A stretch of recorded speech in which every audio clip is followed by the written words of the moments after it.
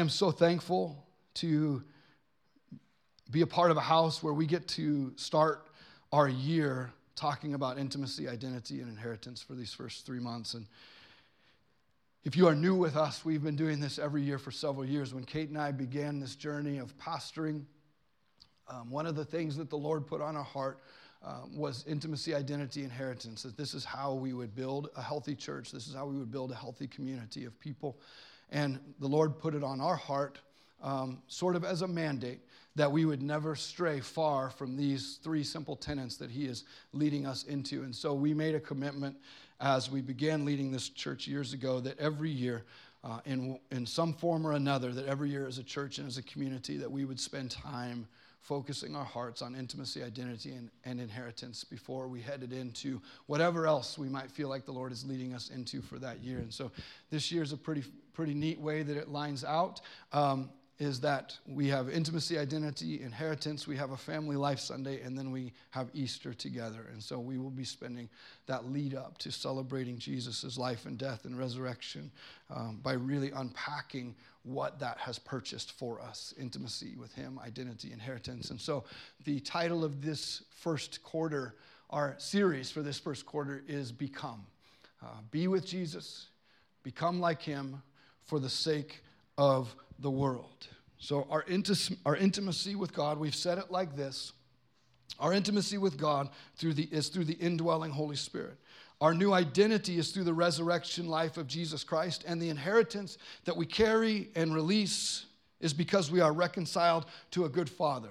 We have an inheritance because we have a good Father. Now that's a lot of words, but to simplify it, with Jesus as our tangible example and our teacher of what this looks like, I would say it is this. Intimacy is to be with Jesus, identity is to become like him, and inheritance is to do as he did. I don't say it this way to diminish the reality, the Trinitarian reality of intimacy, identity, inheritance that we hold in such high regard. But as I said, Jesus is our tangible example of what this looks like. And so as we are disciples, if we are following Jesus, we say Jesus is going to teach us. We just need to learn how to be with Jesus, how to become like him in our identity, and then to do as he did is the empowerment. It is our mandate. It is our invitation into a tangible and present kingdom, and our inheritance is living that out and walking that out. And so the simplest terms that we have for us is to be with Jesus, become like him, and do as he did. So today we are focusing on intimacy. And I have taught this so many times in so many different ways. Not this particular message. It's always fresh, and different things are being just restored or reminded in my heart, or new things are being brought to my heart. But as I teach this, I am making my ongoing commitment to you, as I have the last end of 2023. Some of you have noticed. The end of 2023, and hopefully in 2024, to be a slower teacher.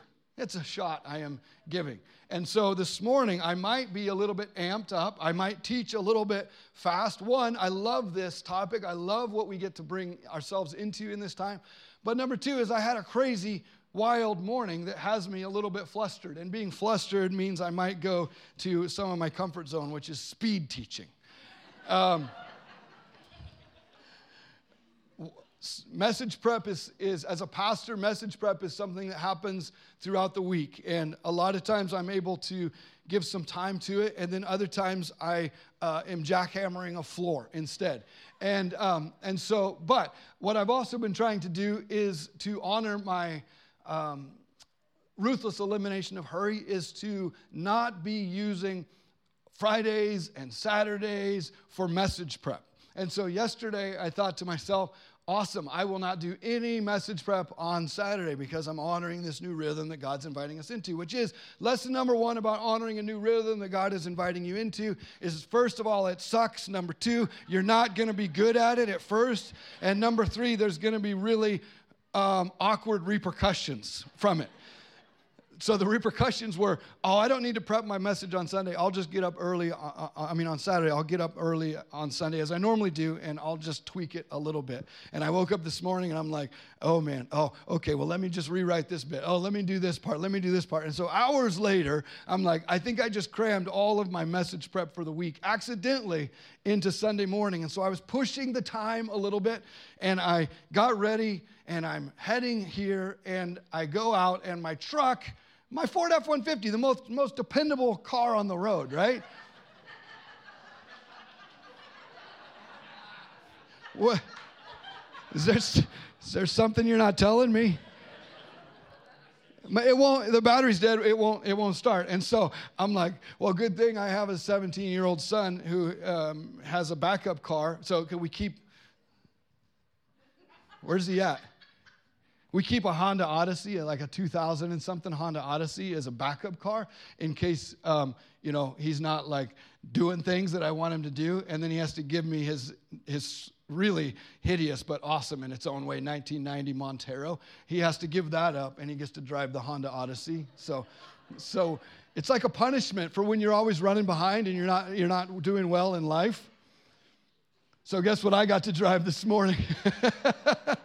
So I go out and I jump in the Honda Odyssey, and I don't know if you remember what it's like to be 17, but he left that thing so empty that I literally thought that I was going to run out of gas this morning on the way to church. Like, I haven't driven with that little amount of gas since I was probably 19 years old, and it's like pegged a full quarter tank below empty with the light like, hello, hello, hello. So my son is amazing. He's a great kid. But one thing he will do is, because he has access to two vehicles, he will switch back and forth depending on whichever one runs out of gas. And so he'll run that thing. It's like $5 is $100. So $5 worth of gas, he will run it bare to the bone. So I am happy to have made it here this morning. All of that to say, a little flustered. So if it gets crazy and wild and we end up preaching at Mach 2 for 72 minutes, that is my excuse. Setting new rhythms for ourselves is not as simple or straightforward as we think it might be. So give yourself lots of grace as you do that. Today we're talking about intimacy. And by intimacy, we just want to say it is to know God, and it is to be known by God truly and deeply, and as we say, intimately, and to be seen and loved as you are, wherever you are right now, as you are, wherever you are, completely, wholly loved. And that we are invited by God to encounter that love so personally that we would form our lives around love, around Him, and become more and more like Him. That is what intimacy is. And so today, as we start this year with a familiar message for many of you, and if you're new to us, I'm excited for you to come through this journey with us. But today, as a marker on our year, it is a reminder for us of God's passionate pursuit of us and of you. And it is a reminder of His constant invitation to our hearts and to your heart to be safe and to be set free and to be satisfied in Him. And what my prayer has been this morning, as I was preparing these last few notes, is that I want the power of His love to pull us into pursuit of Him. That nothing else would satisfy us once we've had this revelation of the lengths that Jesus has gone in His love to be with you, to be with me, to be with us. As Ephesians 3:17 says, and in all of Paul's letters are just a beautiful demonstration, a beautiful writing of the gospel, the truth, the good news of Jesus. And so much of Paul's writings are about the reconciliation of God, about how God has brought us different, diverse people into one new humanity, how God has brought us enemies of God who were separated from Him into relationship with Him. And so this morning, as I read scriptures, I'm going to be reading a lot of Paul's words. And my reason for doing that is not so that we can just cherry pick a bunch of his words or quotes from Paul, but that you would be encouraged to read through Paul's letters as we go through these first 3 months, and you would see this amazing presentation of a brilliant thinker and theologian who is talking about the division that was breached by God alone so that we can be known by him and that we're invited into that. As he says, and that's our heart, is that we would step into that. And as Paul says in Ephesians 3:17, that Christ will make his home in your hearts as you trust in him. Your roots will grow down into God's love and keep you strong. That the roots of your life would be into not what you are, not what you have, not where you're going, not what you're accomplishing, but the roots of your life would be deep into one thing. That is the love of God. And so this lifelong journey of oneness, this lifelong journey of unity, which is what intimacy truly means, is the core and the heartbeat of this church, of this people. And that breaks us out of religiosity, which we love to do. It breaks us out of performance, which we are passionate about. And it returns us to this basic truth. And the basic truth is that because of the Trinity, the Trinitarian God who created us, we were created from intimacy and relationship in the Godhead. As the Trinity said, let us create man in our image. And so from that relationship, from that family, from that perfect unity, we were created. We were created from intimacy. We were created for intimacy, to be in relationship with God and to be in relationship with those around us. And when that relationship and when that intimacy that God created us from and created us for was broken at the fall, when we chose a shortcut instead of what God had already given to us, we chose the shortcut, that relationship was broken, and did God sit back and go, oh, now we've screwed it up? No, he pursued us. Why? To return us back to relational intimacy that he created us from and created us for. Jesus came to restore us to intimacy. In Colossians, again, Paul's words, for God was pleased to have all his fullness dwell in Jesus. And through him to reconcile to himself all things, whether things on earth or things in heaven, by making peace through his blood shed on the cross. Once you were alienated from God and were enemies in your minds because of your evil behavior, but now he has reconciled you by Christ's physical body through death to present you holy in his sight, without blemish and free from accusation. What a powerful gospel. What a powerful good news that we are invited into, to be able to say through Jesus' death and blood shed on the cross and his resurrection, that you and I, in relationship with Jesus, through Christ's physical body, through his death, that we are presented holy before God, without blemish and free from accusation. Free from the one who accuses. Free from the one who wants to label us. Free from the one who wants to try to determine what we are by what others speak of us, or what the world speaks of us, or what our family or heritage or whatever speaks of us. That his blood, this is why we sing this song, his blood speaks a better word. Why? Because his blood has washed us, that we get to stand before God free of accusation. Amen? Such a powerful verse for us to absorb into our spirits. Ephesians 2, Paul also says, but because of his great love for us, God, who is rich in mercy, made us alive with Christ, even when we were dead in our trespasses. It is by grace you have been saved, which is translated as, yes, both a future salvation, but also a current reality of being healed, protected, and restored. It is by grace that you have been ransomed, rescued, healed, restored. God raised us up with Christ and seated us with him in the heavenly realms in Christ Jesus. A fun thing for us to do as we study Paul's letters, as we study the New Testament, is to circle anywhere that it says with Christ and in Christ. It's such a powerful theological reality that we can explore in Paul's writings. He made us alive with Christ and raised us up with Christ and seated us with him in the heavenly realms. Why? Because we are in Christ Jesus.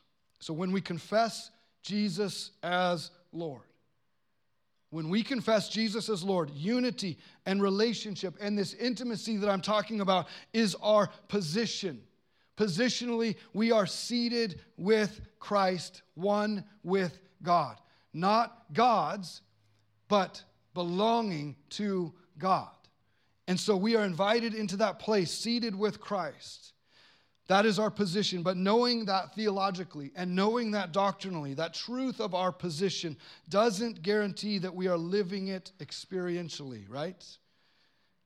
And that is where our pursuit of God comes into the equation. When we talk about intimacy, there is a pursuit that must take place. And I'm very careful when I talk about pursuing God. Why? Because so often people hear pursuit, or I say pursuit, and people hear earning. I say run after God, and people hear striving. So what I want to do today in beginning this teaching with our positional reality, there are not enough Sundays in the year for us to teach about our positional reality that gives me permission biblically to stand up here and say, you're invited into an intimate relational intimacy with God. That is your position in Jesus. When you've surrendered your life to Him, that is your position in Him. I cannot overemphasize that enough. But I also have to look at you and myself in the practical and say, although that is true of us theologically and doctrinally and biblically, positionally, our life matters in that equation. Not because we are earning His intimacy, but we are stewarding our lives to be able to access that which is already ours. Correct? So that is our position, but there is also a pursuit that I want to talk about today. Hebrews 11:6, the author of Hebrews. Without faith, without allegiance of our lives to God, it is impossible to please God, because anyone who comes to Him must believe that He exists and that He rewards those who earnestly seek, who earnestly pursue Him. And so to earnestly pursue Him is to pursue Him for Him. Not to pursue Him for status, not to pursue Him for check marks, not to pursue Him for good job, good, mighty Christian soldier. It is not that. It is just, He is the worth. He is the treasure. And that is what it means to earnestly seek or pursue Him. And so our position is established in Christ, and we now pursue Him because He first pursued us and made Himself known to us, because He first loved us. And so don't miss this. Do not miss this. I am pursuing God because first in His pursuit, God in Jesus removed every obstacle. He broke every chain. He defeated every enemy. He forgave every sin, so that at the end of His victory, nothing would remain that could separate me or you or us from Him. For I am convinced that neither death nor life, neither angels nor principalities, neither the present nor the future, nor any powers, neither height or depth or anything else in all of creation will be able to separate us from the love of God that is in Christ Jesus our Lord. At the end of His victory, there was absolutely nothing that could separate us. And so when I say I can pursue Him, it is because He first pursued me. When I say that I can love Him, it is because He first loved me. Our position and our pursuit. And we have to remember that first and foremost, God's pursuit of you and me and us is a love story. And it's not about what He wants from you. It's not about what He wants to do through you. It's not even what He wants to do for you. He just wants you to be with Him. John 10:14, Jesus said, I am the good shepherd.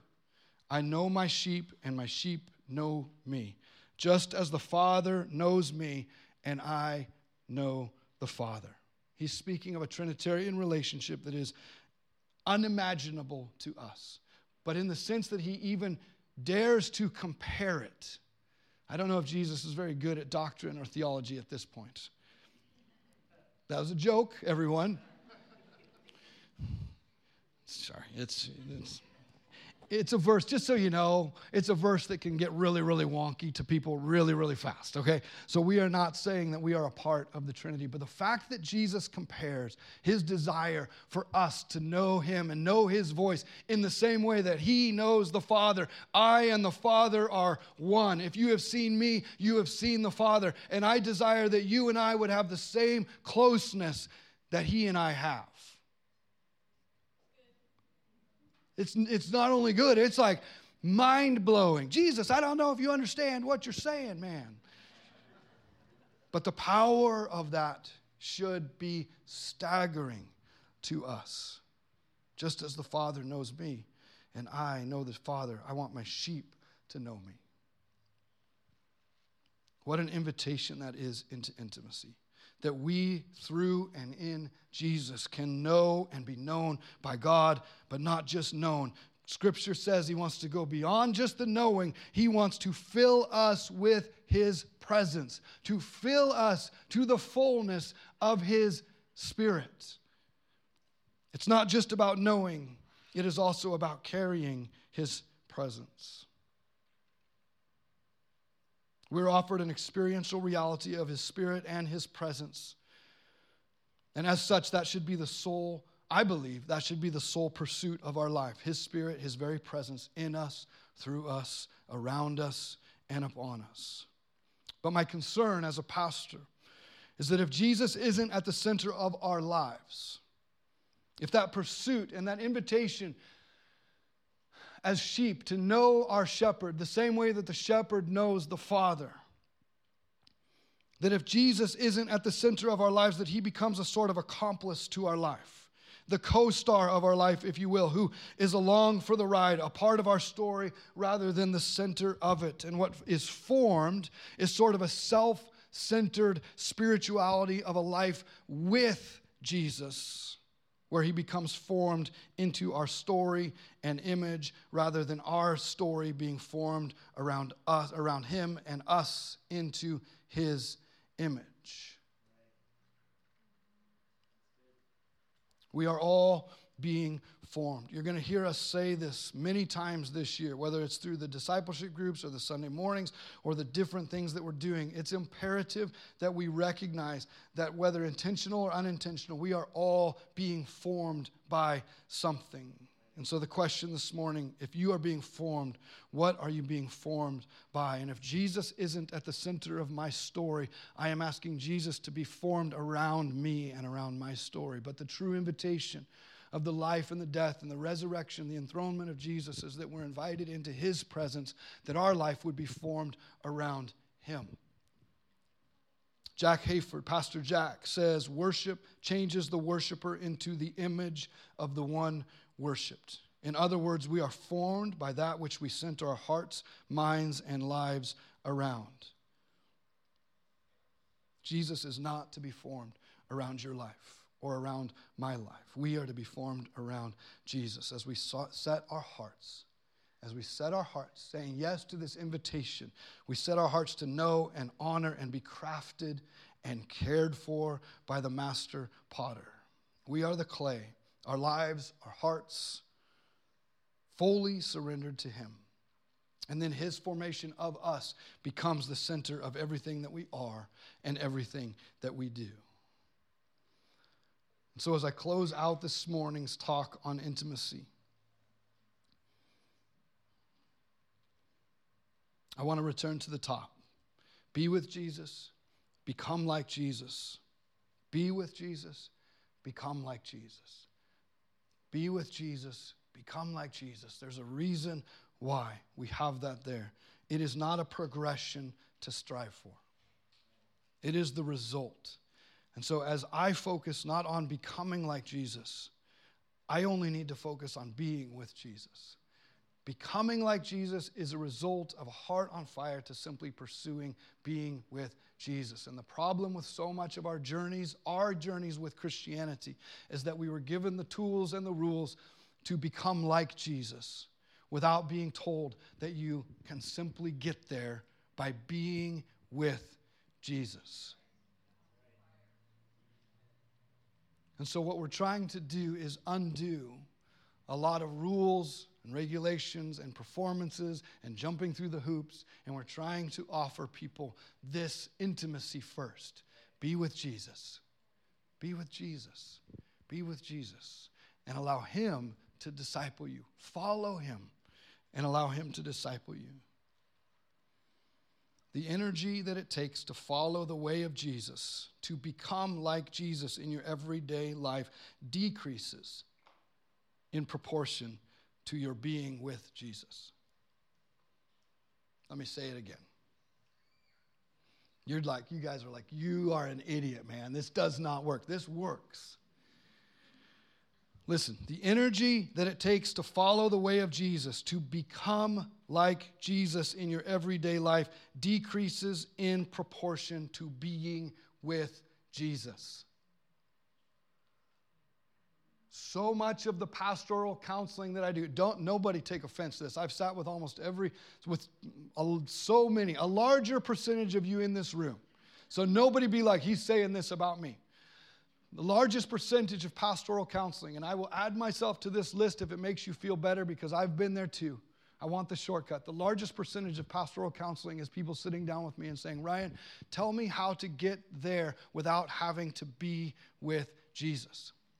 Now, I don't mean that to say that people don't want to be with Jesus. I'm simply saying that we are trying to get a spiritual workaround when the absolute way is to simply follow and be with Jesus. I don't have time or energy or the ability to do that, so just tell me what I can do to get there.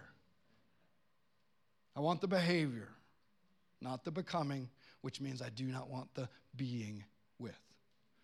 Now, don't say that to knock any single one of us, because I have been there, you have been there, right? And often the reason we're there is because we would rather do something productive for Jesus than just sit in unproductivity at his feet.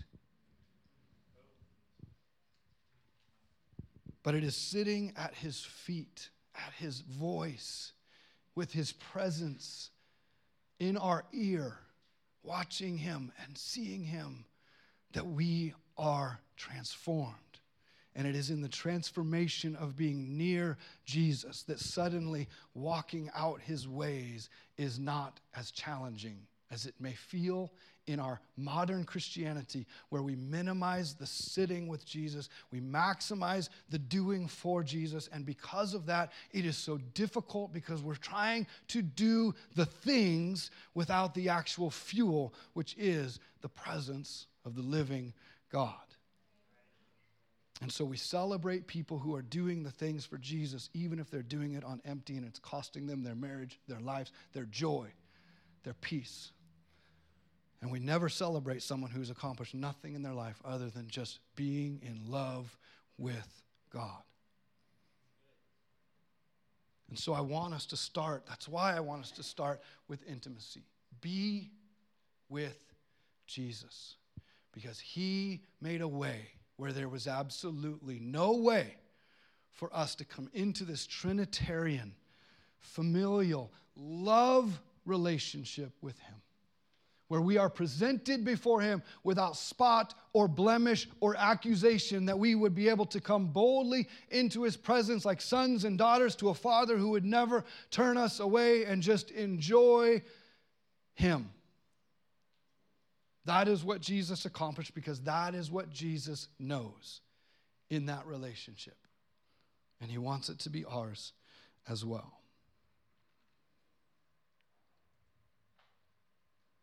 So my question for us this morning, all of us, is what and how are you making space for intimacy with God? The Father, the Son, the Holy Spirit. The passion of God's Spirit, otherwise known as scripturally, as we say, the Holy Spirit, is to reveal. So scripturally, this works in two ways. Are you guys still tracking with me? You guys good? I mean, I don't know why I ask you those questions. Every time I ask a question, I end up apologizing. I need to stop doing that. Okay, that's just my way of saying, hey, let's lock back in here. You guys are awesome. Scripturally, there's two ways that Holy Spirit reveals. One is revealing the one true God to us and to the world, and two, revealing our stuff, where light shines, darkness is exposed. Good news, where light shines, darkness also is removed. So it's not just about exposure, it's also about his light coming and removing darkness. I'm not saying this to shame you. The Holy Spirit reveals God to us. Holy Spirit reveals our stuff inside of us, not in a way of shame. The enemy wants us to hold on to shame. Why? Because when shame tells us a story that causes us to remain in our sin, the revelation of the Holy Spirit that brings light is actually a beacon to call us out of our sin, right? So shame wants us to remain ensnared in our mess, whereas the exposure of the Holy Spirit wants to remove the sliver, the thorn, the venom, us from the briar bush, whatever it might be. And so we're inviting Holy Spirit in that place of intimacy to reveal God to me, and let your light shine on my life. That the darkness, the things I believe, whatever it might be, are exposed and removed. So I want you to take some time to reflect this morning. We've got about 20 minutes left, so let me slow this down even further today. Nothing I'm asking you, as I said, the reason I said that bit about Holy Spirit is not because I'm going to ask you these questions. And often when I ask questions, it can get a little shamey in here. And some of that is my personality. For that, I have to take full responsibility, and I apologize. Some of it is the enemy who wants to accuse us. And so we are not here to shame anyone by asking questions. So the question is very practical. How and when do you make time in your day to prioritize for your relationship with God? Simple practices like reading his word, prayer, worship, silence or solitude, encountering God, being infilled with intimacy. Now, I'm not asking this to give out gold stars. I'm not asking this to be like, yeah, I'm really good at this. This is my moment to shine.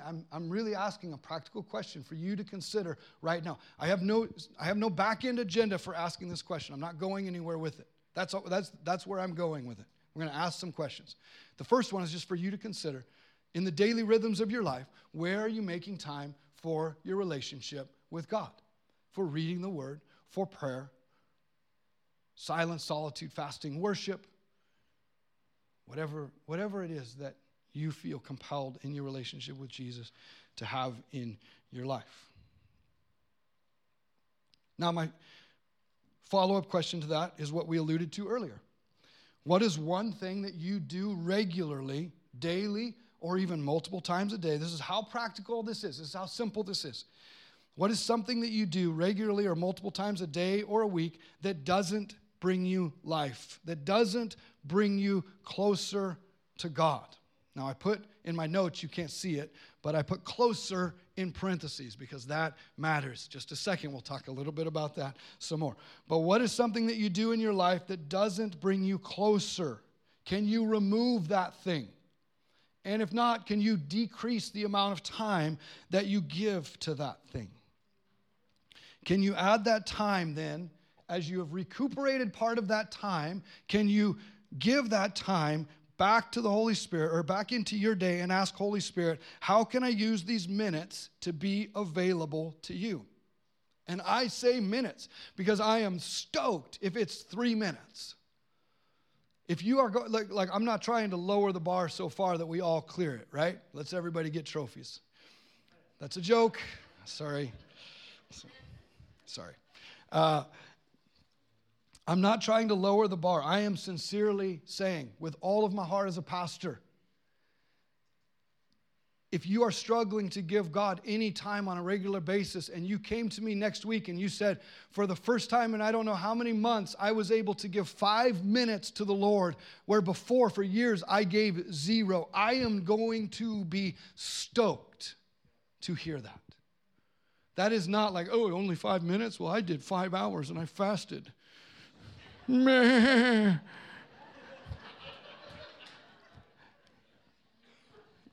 If I'm stoked, imagine the Lord's heart that you would say, I have been spending 10 minutes just wasting my time on this thing, and it gives me nothing, and I want to give that to you. Should I read the Bible in a year? I don't know. Just give it to the Lord and sit with him and open the scripture or whatever it might be. It would be amazing. And so I'm not saying this to give you some sort of like patronizing Oh, give him 3 minutes. Like literally 3 minutes, 5 minutes, 10 minutes more, 20 minutes more, whatever it is, to give him the space and the time that we are recuperating time wasted, and we are gaining it and giving it into, sowing it into the eternal.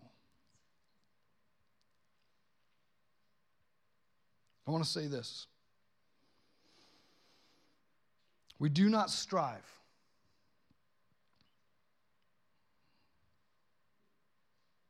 Whew. Okay.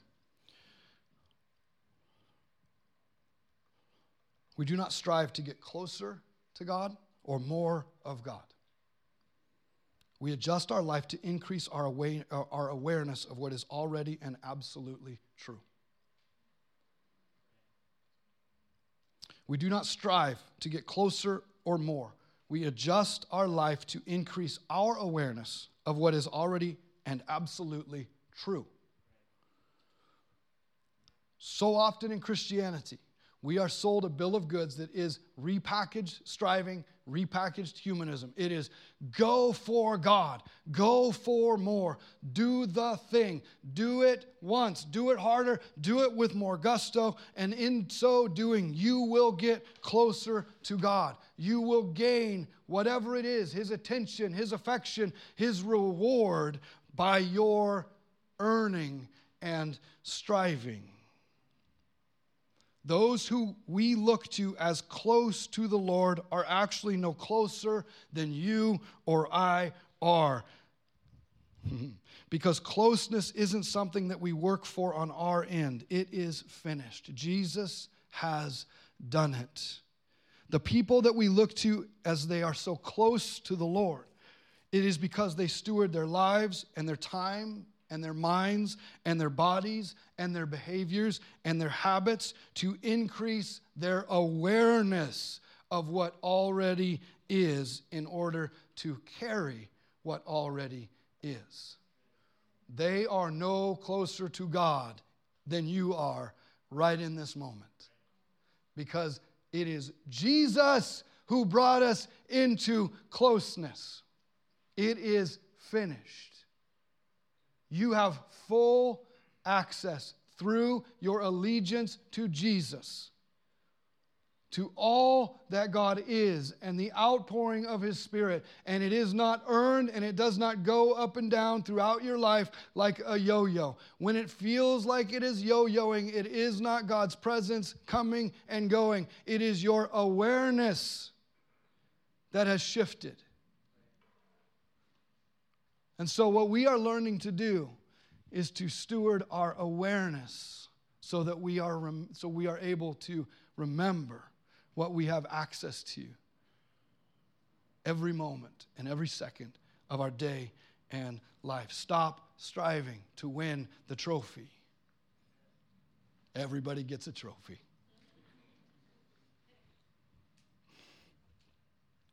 Still, I thought that joke would be a little better, but you know what? We'll try it again another day. I'm going to have the worship team come up here. We're going to sing a worship song together called Communion. And I want to return to where we started. The lie from the beginning is that we must earn what we already have access to. Remember Adam and Eve, created in what? In God's image. Created in God's image, and then what? He breathed life into them. So the fullness of his breath was in them, and they were created in their image. And then what was the lie that the serpent brought to them? Did God really say, you know what, if you do this thing, you would become like God? And so the enemy came and was able to convince them. Eyes up here. The worship team will make it here without you watching them. The very beginning, created in God's image, filled with God's breath. If you do this thing, you will become like God. He sold them what they already had. And from that day forward, that has been the lie that is after every single one of us, that you have to earn intimacy, relational intimacy with God. When yet the completed work of Jesus, the good news that we celebrate, is saying it's already available to you. that we would not look for that shortcut. We have full communion. We have access and reconciliation to God through Jesus, every single one of us. But separational and transactional Christianity has seeped into every single one of our brains and minds and hearts, if we've been around this at all, that churches fill their seats. I'm going to sound like a cranky old pastor and a bitter poor pastor. I'm really not. But listen, transactional Christianity is what so many of us have been given throughout the entirety of our life. Separation Christianity is what we've been given. That God is far away from you. God is disappointed in you. That you have to earn or do or this or that to be able to get back into that place instead of celebrating the fullness of what Jesus Christ has accomplished.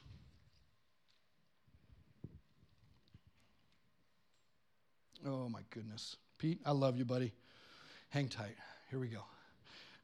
I turned the page. There's more here. This is what happens when you write on Sunday morning.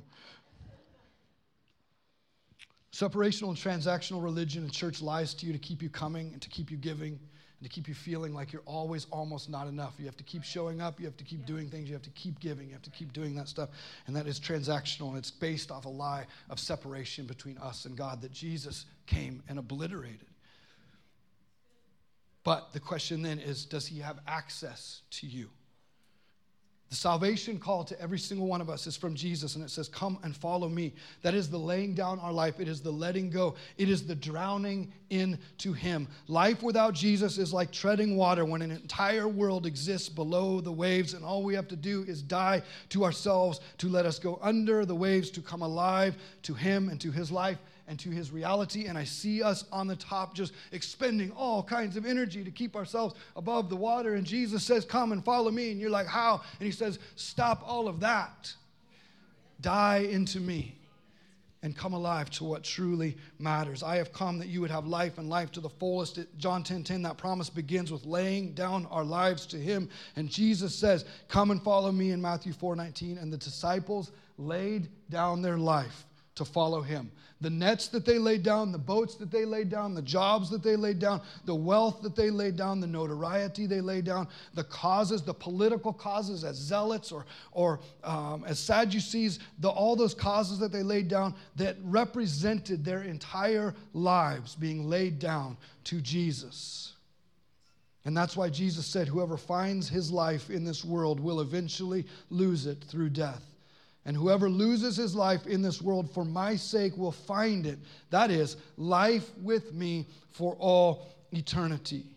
Imagine if Jesus said to you or to those disciples, come and follow me. And they were like, yes, Jesus, you are the prophesied and the promised Messiah. You are God in the flesh. And then they just stood there and awkwardly stared at him. I will follow you. He's like, come and follow me. And they're like, I am. He's like, no, you got to lay that down. Your life laid down. Holding on to your life, you're going to lose it. But if you lay down your life and follow me, you will find it.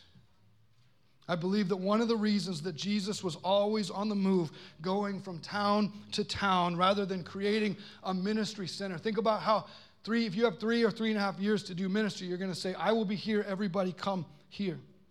But I believe that one of the reasons that he was always moving is that he wanted followers, not visitors.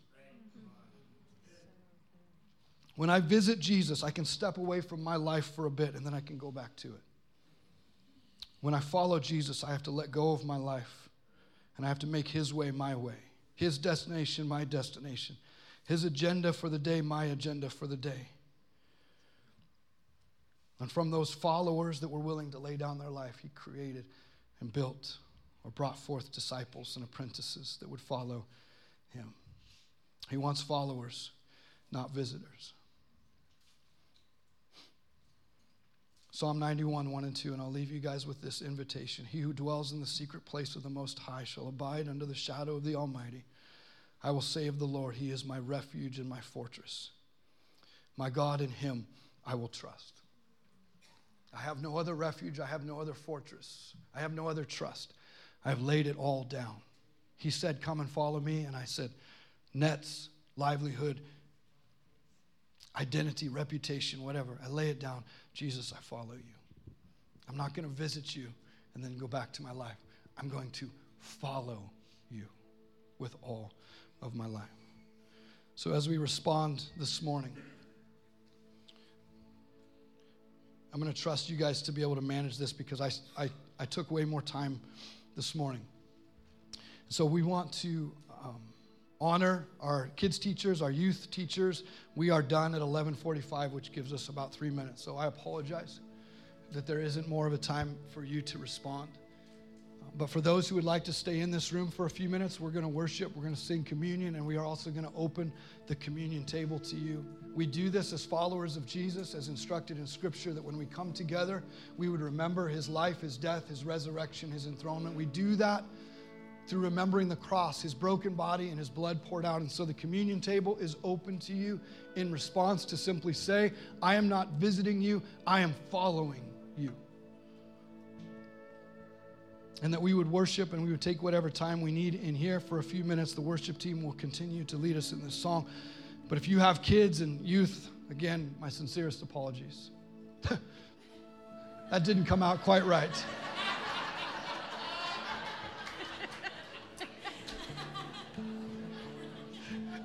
But also kind of true. We love you guys so much. Thank you for being on this journey with us. I believe that God is taking us to some incredible places this year together. Communion is open, worship is here, and if you need to talk, hang out, get your kids. Please refrain from talking in here if you can. Sorry, I forget to say this every week. Please refrain from talking in here so that we can keep this a sacred space. If you want to talk, chit chat, get to know people, invite someone to lunch, do that in the lobby or the youth lobby. We love you guys so much. Thank you for being with us this morning and walking this out with us these months.